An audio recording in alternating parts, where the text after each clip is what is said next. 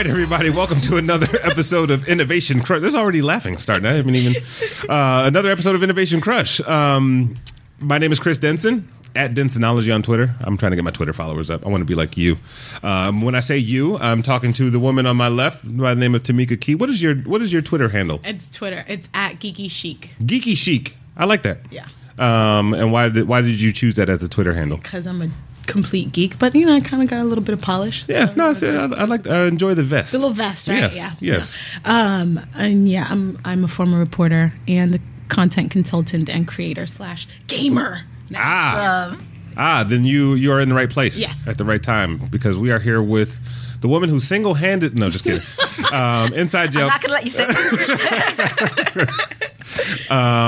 Why don't you introduce yourself? Sure. And, tell me your name and who you are, because this is an exciting one. I'm glad you're here. So I'm Robin Kaminsky. I'm currently run a consulting business called First Street Partners, but I like to think of myself as somebody who helps entrepreneurs and business people figure out how to make their dreams come true, how to make their businesses big, and how to make their businesses make money. I spent a bunch of time, and I still spend a bunch of time in the video game category. For a while, I ran Activision's video game business, and I was lucky enough to work with some great, highly talented people. And there you single-handedly... No, I did not. Sam Pella and Jason West built the Call of Duty business. They are rock stars, but I was very lucky to work with incredibly talented people like Vince and Jason, building great games. That's like awesome. Call of Duty. Yes. And before that, I worked in traditional packaged goods. I worked at Pepsi. I was, really proud to be part of a team that built the Aquafina business. I worked on Mountain Dew, which is really where I got turned on to gaming. Before that... That makes sense. Yep. Before that, I worked at Coke. Sense. And before that, I worked at Revlon. And before that, I worked at Johnson & Johnson. I've worked at an ad agency. And I've worked with awesome people. And, I have been very lucky. It's better to be lucky than smart. Yeah. So it takes one to know one when you start saying awesome people that you've worked with. That's an interesting career path. It is. Like, how does that happen? Just going from packaged goods to, and I see the video game and Mountain Dew connection, but that's light. Yeah, Activision came and wanted somebody who had packaged goods experience in marketing. I started in marketing at Activision for a short time before I started including running the development side of the business. And I was really turned on by video games and technology and consumer technology. It moves much quicker than packaged goods. It changes all the time. It's far more innovative. Execution plays an enormous role. Right. It's funny. I would say that my experience at Activision and then even post-Activision now working with entrepreneurs in technology, that those experiences are far more similar to my experience at Revlon, which also moved very quickly. Really? And the past didn't dictate the future. Than my experience at Pepsi or Coke or J&J, where, quite frankly, the past, in large part, often does dictate the future. Right. So what did you say is like a common thread? Because I have a similar career path and probably not as successful as you, but more successful. But no, it's just kind of like you go from sort of one vertical to another to a different one. In their worlds you probably haven't lived in. You don't seem like you might have been a gamer prior. Like I wasn't a gamer in your prior. Revlon days, right? Nope, that would be definitely true. So what are some of like the principles that you kind of took from one station to the next, and even now, like in your consulting role in the world? Well, I feel honored that one of the skills that I'm able to do is apply things I've learned in one industry to another very successfully. So to figure out what the commonalities are and sort of avoid what isn't, doesn't matter. But the reality is figuring out what makes people tick and what makes them want to spend money doesn't really differ between categories. So, it is about tying into human emotion. It is about tying into social behavior. It is about figuring out how to get somebody to care about something. Right. And that doesn't matter whether, the first product I ever worked on in an ad agency was dental adhesive. Fix it. Right. Denture. Fix it. I worked on Fix It and Fast Teeth. How did you know that? First of all, you have beautiful teeth, but are those real? Can I knock on them? I'm just a weird ad person. Okay. No, but I worked on Fix recognition, It and Fast Teeth. Absolutely. And so, that was a really different business. But the reality is getting people to care. It isn't just about sort of what the product does. You have to tie into something that actually means something to them. And now, I look, a lot of what I do right now is digital. So it's mobile games. It is e-commerce. And so I look at those businesses, and much of what gets people to spend money has to do with their relationships with other people. Right. Not just what physically you're giving them. And in what capacity? Like their relationships with other people, like as far as Tamika and I being social media friends, or like what when you? Well, so clans in a game would be a really good example. One of the things will get people to spend a lot of money is, let's say I, in some sort of mission or program in a game, I'm able to blow up one of your assets or kill one of your characters or take you down, basically. Right. You're pretty emotionally involved in getting back at me. Well, I might be involved in a clan and you might be involved in a clan. Now, all those people are involved in that, if you will, emotional tension. Right. And people will spend money to free that emotional tension. That makes sense. That makes total sense. So, a little bit on your background, right? Where did this all come from for you? Where did this passion for? I like to call it creative problem solving, right? It doesn't matter where the problem is. It's just kind of like let's solve it. Let's figure it out, right? Dentures become sexy because you just enjoy the puzzle. They were so not sexy. My dentures are sexy though, right? Your dentures are sexy, absolutely. Thank you. But no, like, what is it about your personality? Are you a natural tinkerer, or was there something like that from your childhood that you've taken with you to now? I don't like to lose. Like, it's not actually more complicated than that. Right. I don't like to lose in the marketplace. I don't like to lose in field when I'm playing a sport. I don't like to lose. And so, the need to solve the problems has everything to do with wanting to be the winner on the field and wanting to be the winner in the business. I will never forget, I had not been long at Activision. I did an interview with a gaming magazine, basically. And I made a comment that I wouldn't have joined Activision if I didn't think we could be number one. And this was at a time when Activision definitely was not number one, okay? And I came back and I got all this grief from the people I worked with, why would you poke the bear? And we're a long way from beating EA. And I was like, there's nothing to stop us from doing that. Right. And I don't know if it'll be next year or the year after. And it wasn't that long after that we were, in fact, number one. But the reality is there's nothing to stop us from doing that. And that's where it all comes from. It comes from this desire to be successful, to win. It's a thing when I look at entrepreneurs that I want to work with, one of the first questions I ask myself in my head is, does this person really want to win? Does this person not just want to play, but do they want to be successful in making this big? Yeah. That number one spot, right? Going after that number one spot, at least in the case of Activision, what was that transition like? What were either a tactic or the emotional moment when you finally realize this is working? Just kind of walk us through. Well, I'd like to say it was all about having great hit games, and I'm not going to take anything away that wasn't part of it. But do you know what the biggest part was? It was being able to make calls much quicker on not spending money against things that weren't going to work. So it was, if you will, clearing the path so that the stuff that worked really could work well and turn a lot of money back to the company. Don't get in your own way. Don't get in your own way. People have a hard time letting go of things that aren't working. Entrepreneurs that are successful, in my opinion, don't just have great innovation, often don't just have great problem solving, but they're able to look at all the children they've created and let kill go, one off. And kill the ones off that aren't going to be successful. Exactly right. I mean, these aren't your physical children in the sense of human beings. So it's okay to kill a couple. But it feels off. like it to some of them, right? It feels like it. But is that easier to do at a smaller company as opposed to a large company like an Activision, or is it harder? Is it harder to do if you're the incumbent as opposed to the challenger?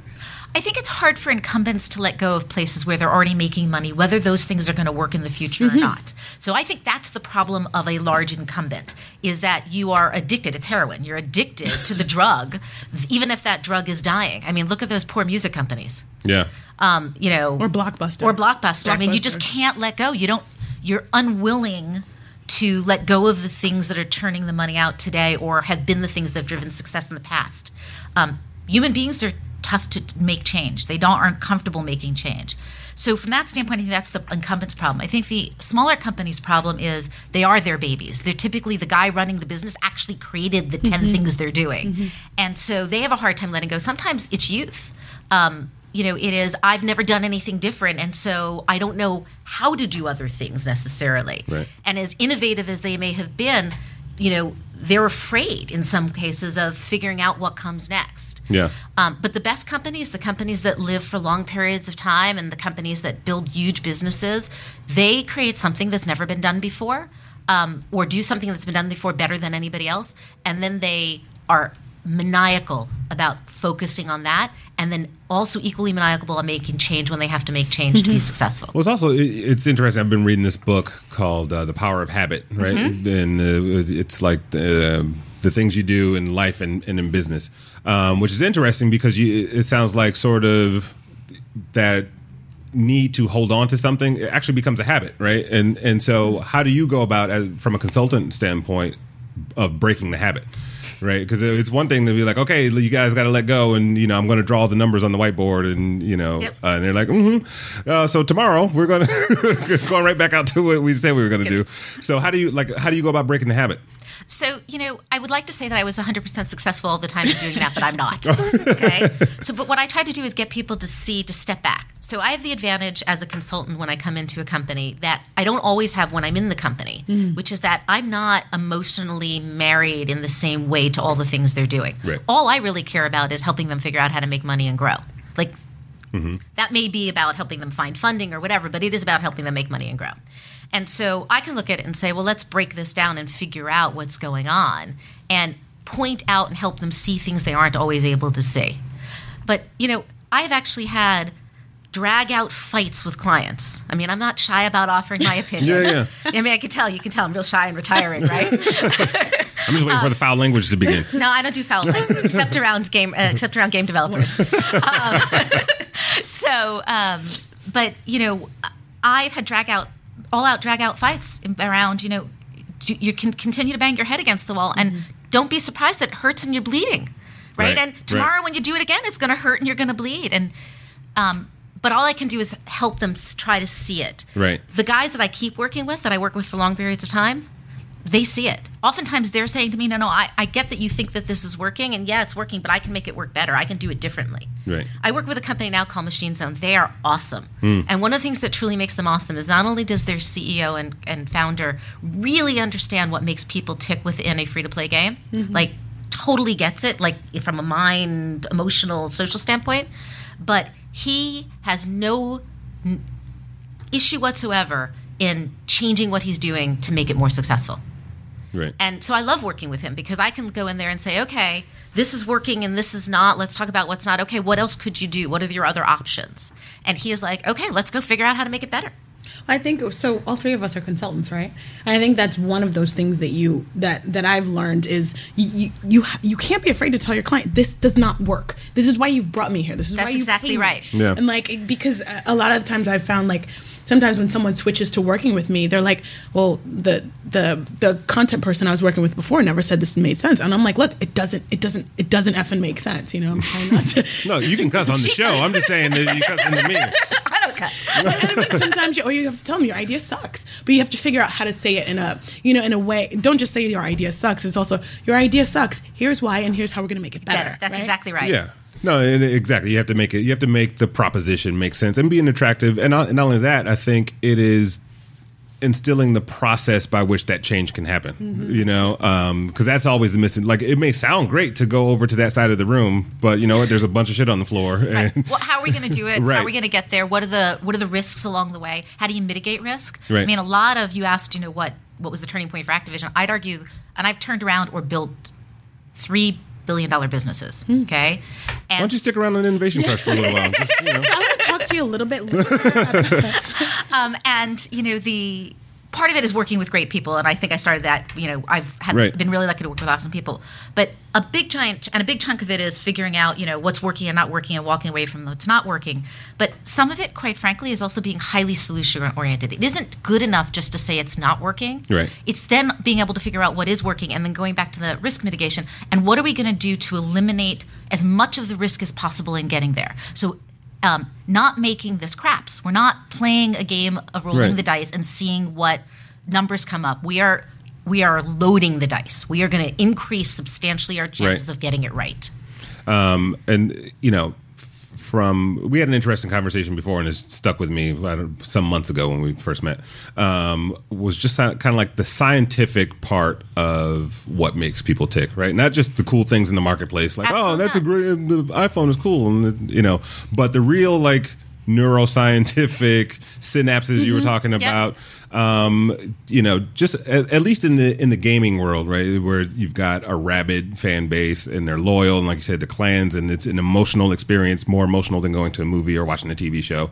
I don't know. This is a poor segue on my part, but kind of just walk us through some of those key points that you've come across in terms of the neuroscience of what you do. Well, look, I am not a neuroscientist. I'm not a scientist, right? So I don't know that I can answer your question around what you're asking about the neuroscience. What I can tell you is there are very specific objective things you can look at, okay? So the questions I would ask if I was trying to get someone to spend money is, what am I doing and what can I doing that makes this more social? And social isn't just, that people are connected to each other, right? I'm sorry, there's a whole host of Facebook games that are now not very successful because far more social engagement occurred in games, and you didn't, that whole concept of just visiting people's farms is no longer social enough, right? So what are you doing that is really connecting people with people and getting people's emotions involved? So how social really is your engagement tool, particularly in games, but even in e-commerce, right? Not just am I recommending this to people, but can I get people to see? Can I get somebody to actually recommend? Is there a way for either you to have a sense of accomplishment, even a sense of failure? Any strong emotion is good. So the second thing is, what's emotional about what I'm doing, right? Not just, well, I've got a product that people care about. No, but what are you offering them and how you're presenting that product that actually creates some emotion? And it doesn't always have to be a good emotion. It can equally be a bad emotion. Right? Emotion is good to getting people spend money. So those two things are probably the most important pieces of it. And then the second thing is, how are you doing it that's easy for people to enter, but hard for people to give up? So one of the things when Guitar Hero was sort of at its peak, one of the things we talked about was easy to play, hard to master.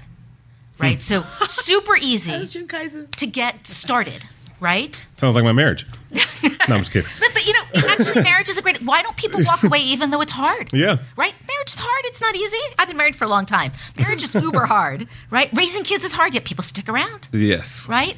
But it's super easy to get into. A game that's really successful, super easy to get into. It's really hard to be successful at. And super successful at. That is a push-pull that is a very objective assessment of whether something is going to work in the marketplace. Things that are super hard to enter have very small audiences. So you want a big audience, and you know what? Big audiences are good to getting people to spend money, more people to spend it.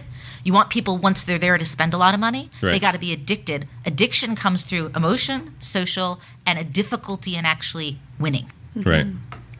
So you might want to check out, I don't know if you know Unruly. And so as you were sort of talking about some of the triggers that make people purchase, Unruly has a viral video sort of a tracker system that helps quantify whether a video is going to go viral. And again, it goes, what kind of emotion does the video incite? How accurate is that, and how do they figure it out? They might be a really good guest for sort of a future show. It's like I don't book people I can't understand. If they're smarter than me. No, it's like 90% accurate, and they I knew there was a reason I was on. Not you. You're different. It's like 90% accurate, and they benchmark it across like 24 different points. That's amazing. That's awesome. But the point is, it's like emotion is one of those things. It's whether it's good or whether it's bad. It's the sharing. It's one of them was like whether it's a sense of awe or whether there's a sense of fear or whether and I think that your point is it's tapping into that emotional connection. A question I have for you though is, do you feel like all products have the ability to tap into an emotional connection? I do, and I'm going to give you a really good example. Anybody know Dollar Shave Club? Yeah. Yes. Okay. Their business has been built on a video. Right. That video, uber funny. I mean, he's great, but it's funny. Like it gets an emotion. Razors? No. Tell me how emotional razors are. I don't know how super attached you are. My husband could not so emotional about his razors. But people, men really responded. And they responded because it was funny. It was human. It was interesting. It took a category that people aren't all that emotional about and made it something people really care about. And so I would say, yes, I don't think there are some categories that are certainly harder. And certainly there are some categories where how it actually works matters more than others, right? But the reality is I believe inherently you can get emotion out of almost anything. And so humans are emotional creatures. I'll go one step further. So another company, I just joined the board of a company called Ninja Metrics. Love these guys. Ninja Metrics? Ninja Metrics. Okay. Smartest guys I've ever worked with. I mean, they are rocket scientists in the truest sense of the word, PhDs, right? They figured out that they're doing analytics starting with games but across a bunch of different categories to figure out who you should target and how you should target them to get the most amount of money, okay? And one of the things they figured out is that people are doing it wrong. People are focusing on the people that spend the most money. Well, that's great. I'm not taking anything away from that. But the most valuable players are actually the people that get other people to spend a lot of money. Mm-hmm. Right. And purchasing is a objective, a scientific phenomena. So they went and proved that weight loss and gain occurs in geographic bunches, right? People affect each other's behavior, not just each other's thoughts. Right. Right? So you live around or socialize with a bunch of people who are heavy, chances are you are substantially more likely to be heavy than your counterpart who socializes with and engages with people who are thin. And it's not just groups. Within that group, there are people who actually affect those behaviors in a substantially different way than other people. Mm-hmm. And the same is true for commerce. The same is true in game spending. Yeah. It is not about how vocal you are. It is about how you impact your connections. And that impact, whether it is conscious or unconscious, and oftentimes it is not conscious. It's not like you're going out and saying, go spend this money. If you are involved in a game, and let's say you, Tamika, are highly social, have a big impact on social behavior among your group, if you're involved in a game and you spend money, chances are everybody in your social group, or substantially almost everybody in your social group, will also spend money. If I, however, am not very impactful on my social network, no matter how much money I spend, I will not affect in any meaningful way the people around me. Well, it's like the reason that marketers want to get influencers now, right? Influencer marketing, clout, that kind of thing. Right? Yeah. But unfortunately, influencers aren't always actually the folks who get people to spend money. Because influencers are defined today by how vocal they are. This is not how many people follow them. Right. Right? Yeah. And this is not always about, yes, having more people connected to you matters, but the strength of those connections and how those connections work matters more. So what is super important is not just how many people follow you and how vocal you are, but because it can be analyzed, we can look and say, okay, this person may have 10,000 followers, but guess what? 9,999 of them do nothing different as a function of following. Well, that was, I used to work for a company that was in the gaming industry, rhymes with enema. And it was not a dig on them, but no, but it was the same thing. Like you're talking about close to 10,000, a network of 10,000 creators, right? And when we talked about influencers, it were the ones who were going to drive engagement, right? Not just because of mass numbers, but because there's an aspirational quality to, whether, like you said, either it's subconscious or conscious, that I'm drawn to be like you in some way. Yep. And I think that you talked about it from a purchasing perspective, but also look at it like in organizations, right? I think that affects culture inside of a company. Richard Branson, perfect example, right? That's one of the most exploratory companies I can think of right now. From space travel to airlines to music to all just brand vomit. I always say as a joke. Yep. But it's sort of. Those clusters happen in the workplace as well as like out in the market. They do, and in workplaces what you get is influence and position. So there's positional power, meaning I'm the guy in charge, therefore I can get people to do things because I hold the purse strings. And there's influence, and sometimes those things work together and sometimes they don't. Some of the most powerful people I've ever known in organizations were not positionally powerful. They were influentially powerful. They were either highly creative minds, incredibly smart, highly charismatic. I often looked at people and I could tell fairly early on from somebody working for me whether they were likely to be really successful or not. And it didn't always have to do with how much brain power they had. Sometimes it had to do with how much drive they had. Oftentimes it had to do with how much influence they could exert in an organization. Not because they intended to, but because people wanted to follow them. Right. Organizational influence. That's a really interesting sort of facet of workplace behavior. Well, you have to look at I look at the burst of startups, right? They're all clusters of individuals and influence and ideas, and like certain groups mesh better than others. There's some people that hop around from startup to startup or idea to idea until you kind of feel like you found that home, right? Yeah. And even to that point, I can ask you just in terms of whether it's pivoting or like at what lengths do teams stay together, right? If the wheels are falling off the thing, when do you jump ship, or when do you feel like, okay, we can fix this? Or when should you fix it? I have to say that I think that the teams that stay together, even when the wheels are falling off, is because there's somebody in the organization that can help them see that the future is brighter. But I would also say that I think oftentimes people that work for startups but aren't entrepreneurs themselves are addicted to the adrenaline that comes from a startup. Great startups, even quite frankly sometimes not successful ones, but who have that startup energy, it's an adrenaline rush. I know people who could never work for a big company because they love that rush, and they also love the fact that in a startup, there are no limits to what you can do. Nobody says, oh, thank you. Nobody says, you're just this position, so you can't touch that. Big organizations, that happens. It's right? fine. In a startup, you want to go do that? Great, go off and do Please that. do it. Right, that's awesome. Right? And have it done tomorrow, by the way, just because we're moving. And now it's your responsibility. Right. It became your job. Isn't that awesome? You raised your hand. Yes. Can I? Do you have a question? No, I do, but you go. Feel free. So I wanted to say, what do you think? Do you think that there's room for innovation in marketing right now? And if so, what are some of, which companies, or are there like 2 or 3 brands that you think are really doing innovative stuff in terms of marketing? Yes, do I think there's always room for innovation in marketing? Okay. And I'd argue folks like Dollar Shave are some of the most innovative marketers I know, right? They're doing nothing like quote unquote traditional marketing says you should do. They're not distributing through traditional channels. They're not using traditional advertising.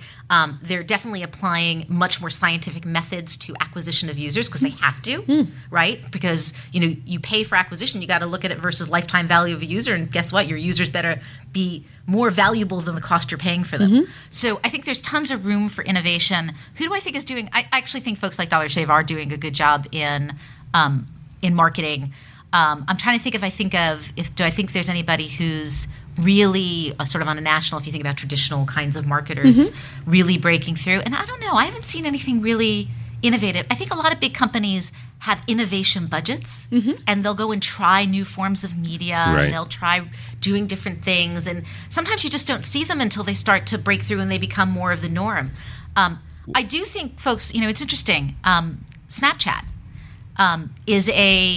is that innovative marketing, or is that an innovative product? I think it's more. I feel like that falls more on the product side, right? And I feel like there's some level of just organic growth to innovation, right? We had, speaking of like the Dollar Shave Club and men and things like that, we had Isaiah Mustafa on the show, who is the Old Spice guy. Yep. And, it was just really interesting. Like they let that. Pretty innovative. It was. And when you say from a national brand, and, I can't think of anything. That's pretty innovative. Especially, but when he tells that story about how it grew from, he read a script and, for the 30-second spot or whatever, and then that hit, and then they added another iteration to it, then they moved it online, and they just kind of rode the wave in a really smart and calculated way. Yep. They didn't plan any of it, but the team behind it, I think some innovation is just being malleable, right? And kind of capturing the moment. And so when he talks about that, it was just a really interesting, when next thing you know, this character is proposing to someone's, girlfriend in real life. You didn't plan that, right? But the individuals who were involved were savvy enough to go, okay, this is a piece that we can kind of start growing from here. That's not all that recent as part of the problem with using that as an example. Right. Yeah. But sometimes it's hard to separate the product from the marketing. I mean, I would argue that Snapchat has done a great job of marketing. I don't even know those guys, but I think they've done a great job of marketing. And I think some of that is just the product in itself is viral. But part of it is they were really innovative about thinking about the product itself. Interestingly, not so innovative. It's not. No, right? There's nothing really new. I'm kind of I think it's not. It's not. But what's really innovative is they looked at the need in the market and said, okay, this social need among particularly younger consumers isn't being met. Right. And so we can create a product that's just for that. Instagram did the same thing. Is there anything truly unique about Instagram? No. Well, that's the thing about a lot of these things is like most times, especially us being sort of in the business, if you will, you hear about something and go, okay, Like it really does nothing for you, because you probably have just an influx of similar products and services. But when the Snapchat guys were in college when they created it, right? That's because they had a need and it wasn't being filled. Yep, exactly. And so I think it's different when you're kind of on the inside looking in, from a social tool standpoint. You're absolutely right. It's like, I want to send this dirty picture to somebody, but I don't want them to keep it. Well, I don't want it to keep it. I don't want it to just post on somebody's newsfeed, right. Sort of, because I don't know what it's going to happen on Facebook. Right. I don't even necessarily want this kind of thing associated with me and Facebook, because Facebook has my mom and my grandmom and my aunt and my brother, and not necessarily only the people I want to engage with. So, interestingly, you and I talked on the phone, and one of the things we talked about was what's innovation. Right. And I look at it and I was like, innovation often isn't something that you've never thought of before. Innovation is looking at a need or an opportunity or a want, and in my opinion, solving it. And you may be solving it in a way that 300 other products solve it, but you've solved it either better, more polished, or in a more focused way that makes me figure out how I can use it and use it. Right. And, nothing is innovative because we've said it's innovative. Things are innovative because people use them and say, oh, wow, I never thought of that before. Yeah. Or I never did it that way before. Yeah, no, for me, it's I don't know. I always look at like the examples of the damn, I wish I had thought of that thing. To me, that's always the most innovative thing, because it's like, oh, of course. Like, it's not the big wow thing. Like, oh, yes, you did a 3D mapping project. Like, that's just not going to move the needle for me.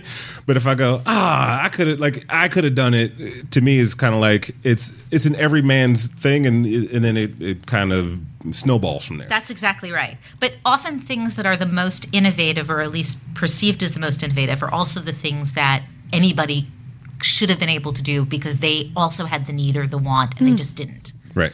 What makes an innovator or an entrepreneur successful is they look at the need or the want or the opportunity, and they're willing to go after it. Yeah. They have a vision for what it could be or how to solve it that no one else has. And the guys I love working with the most, whether it's the Ninjametric guys or the Machine Zone guys, in part is because exactly that. They look at it and they're like, well, I could do that. I mean, this Gabe Layden at Machine Zone, he was on phones when everybody wanted to be on Facebook, because all the money was on Facebook, where iOS, doing an iOS game was a hobby, not a business. Right. Because you couldn't make enough money. And he was free to play when everybody was selling games. And the context for him was, well, gosh, the only way free to play really works is if you can play all the time. And the only device people have all the time on them is a phone. So whether it's now or 3 years from now, this is the device where free to play is going to be big. Right. And anybody could have seen that. And in fact, it's simple. People have seen that, right? So obvious. But, there were very few people who were there early and first and now are making all the money in the industry. Right. That's awesome. Along those lines, are there any, the show is called Innovation, correct? Yep. Right? You know that. You know that too. Yeah. I talked about innovation. Oh, yes, exactly. Is there a particular trend or thing that you see out there that you're like, wow, that, it could be a product, a service, aside from Snapchat and, I get it. But, is there something out there that you're crushing on personally? That I'm personally crushing on? I don't know. I've got to think about that for a second. You've seen it all. Sorry. No, I definitely haven't. I definitely haven't seen it all. I'm just trying to think if there's anything. I'm really into analytics right now, which I know is not sexy and cool. But well, thank you everybody for another episode of Innovation Crush. But part of what I'm crushing on right now is Ninjametrics. Like this whole concept of social behavior is affected by our social engagement. Yeah. In a way that people haven't thought of before and can be measured and analyzed and objectively quantified. I'm pretty much crushing on that. I think that's cool. I think that is analytics in a way no one has ever looked at it before. Yeah. I was pretty blown away that for the first time ever, a mobile game was connected to the Super Bowl. I don't know if anybody saw it, but in the pregame show, Supercell advertised. No, I did not see that. Really? I didn't even know. So advertised in the pregame show for the Super Bowl. You know what? Western free-to-play mobile games are going to start to spend money the same way traditional video games have. And they're getting to be just as big.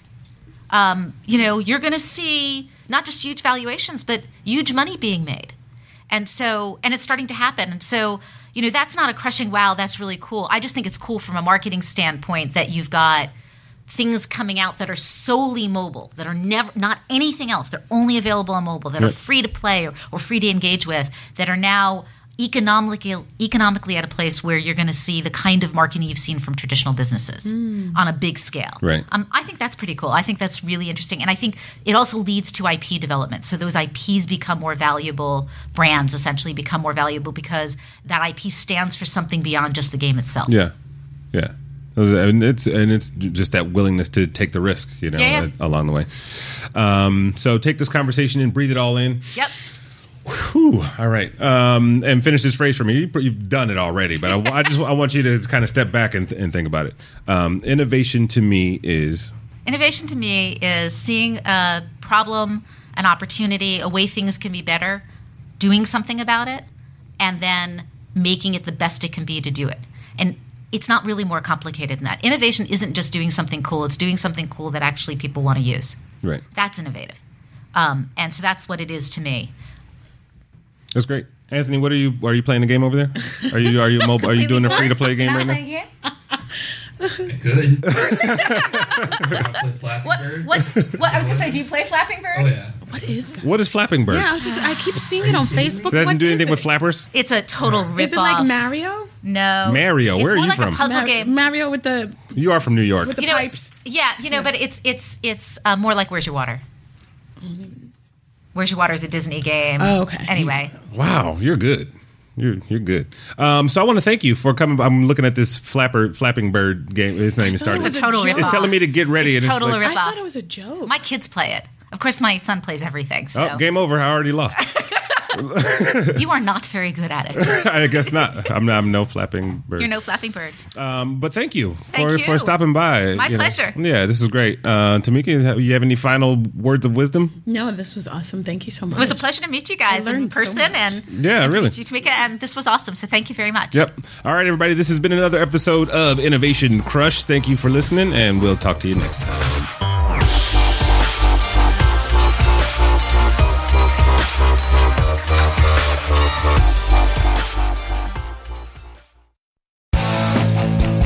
If you like listening to comedy, try watching it on the internet. The folks behind the Sideshow Network have launched a new YouTube channel called Wait For It. It's got interviews with comedians like Reggie Watts, Todd Glass, Liza Schlesinger. I've been friends with her for 10 years. One of the funniest people out there, and I still have a hard time with the last name, Liza. Our very own Owen Benjamin, that's me, takes you on a musical journey down internet rabbit holes and much more. You don't have to wait any longer. Just go to youtube.com/waitforitcomedy. There's no need to wait for it anymore because it's here and it's funny. And I love you.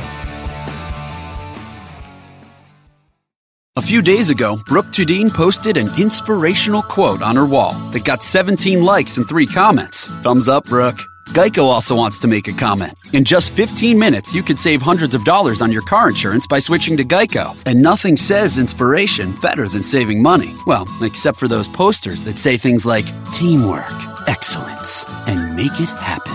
Hashtag keep climbing. Hashtag savings. Geico. 15 minutes could save you 15% or more on car insurance.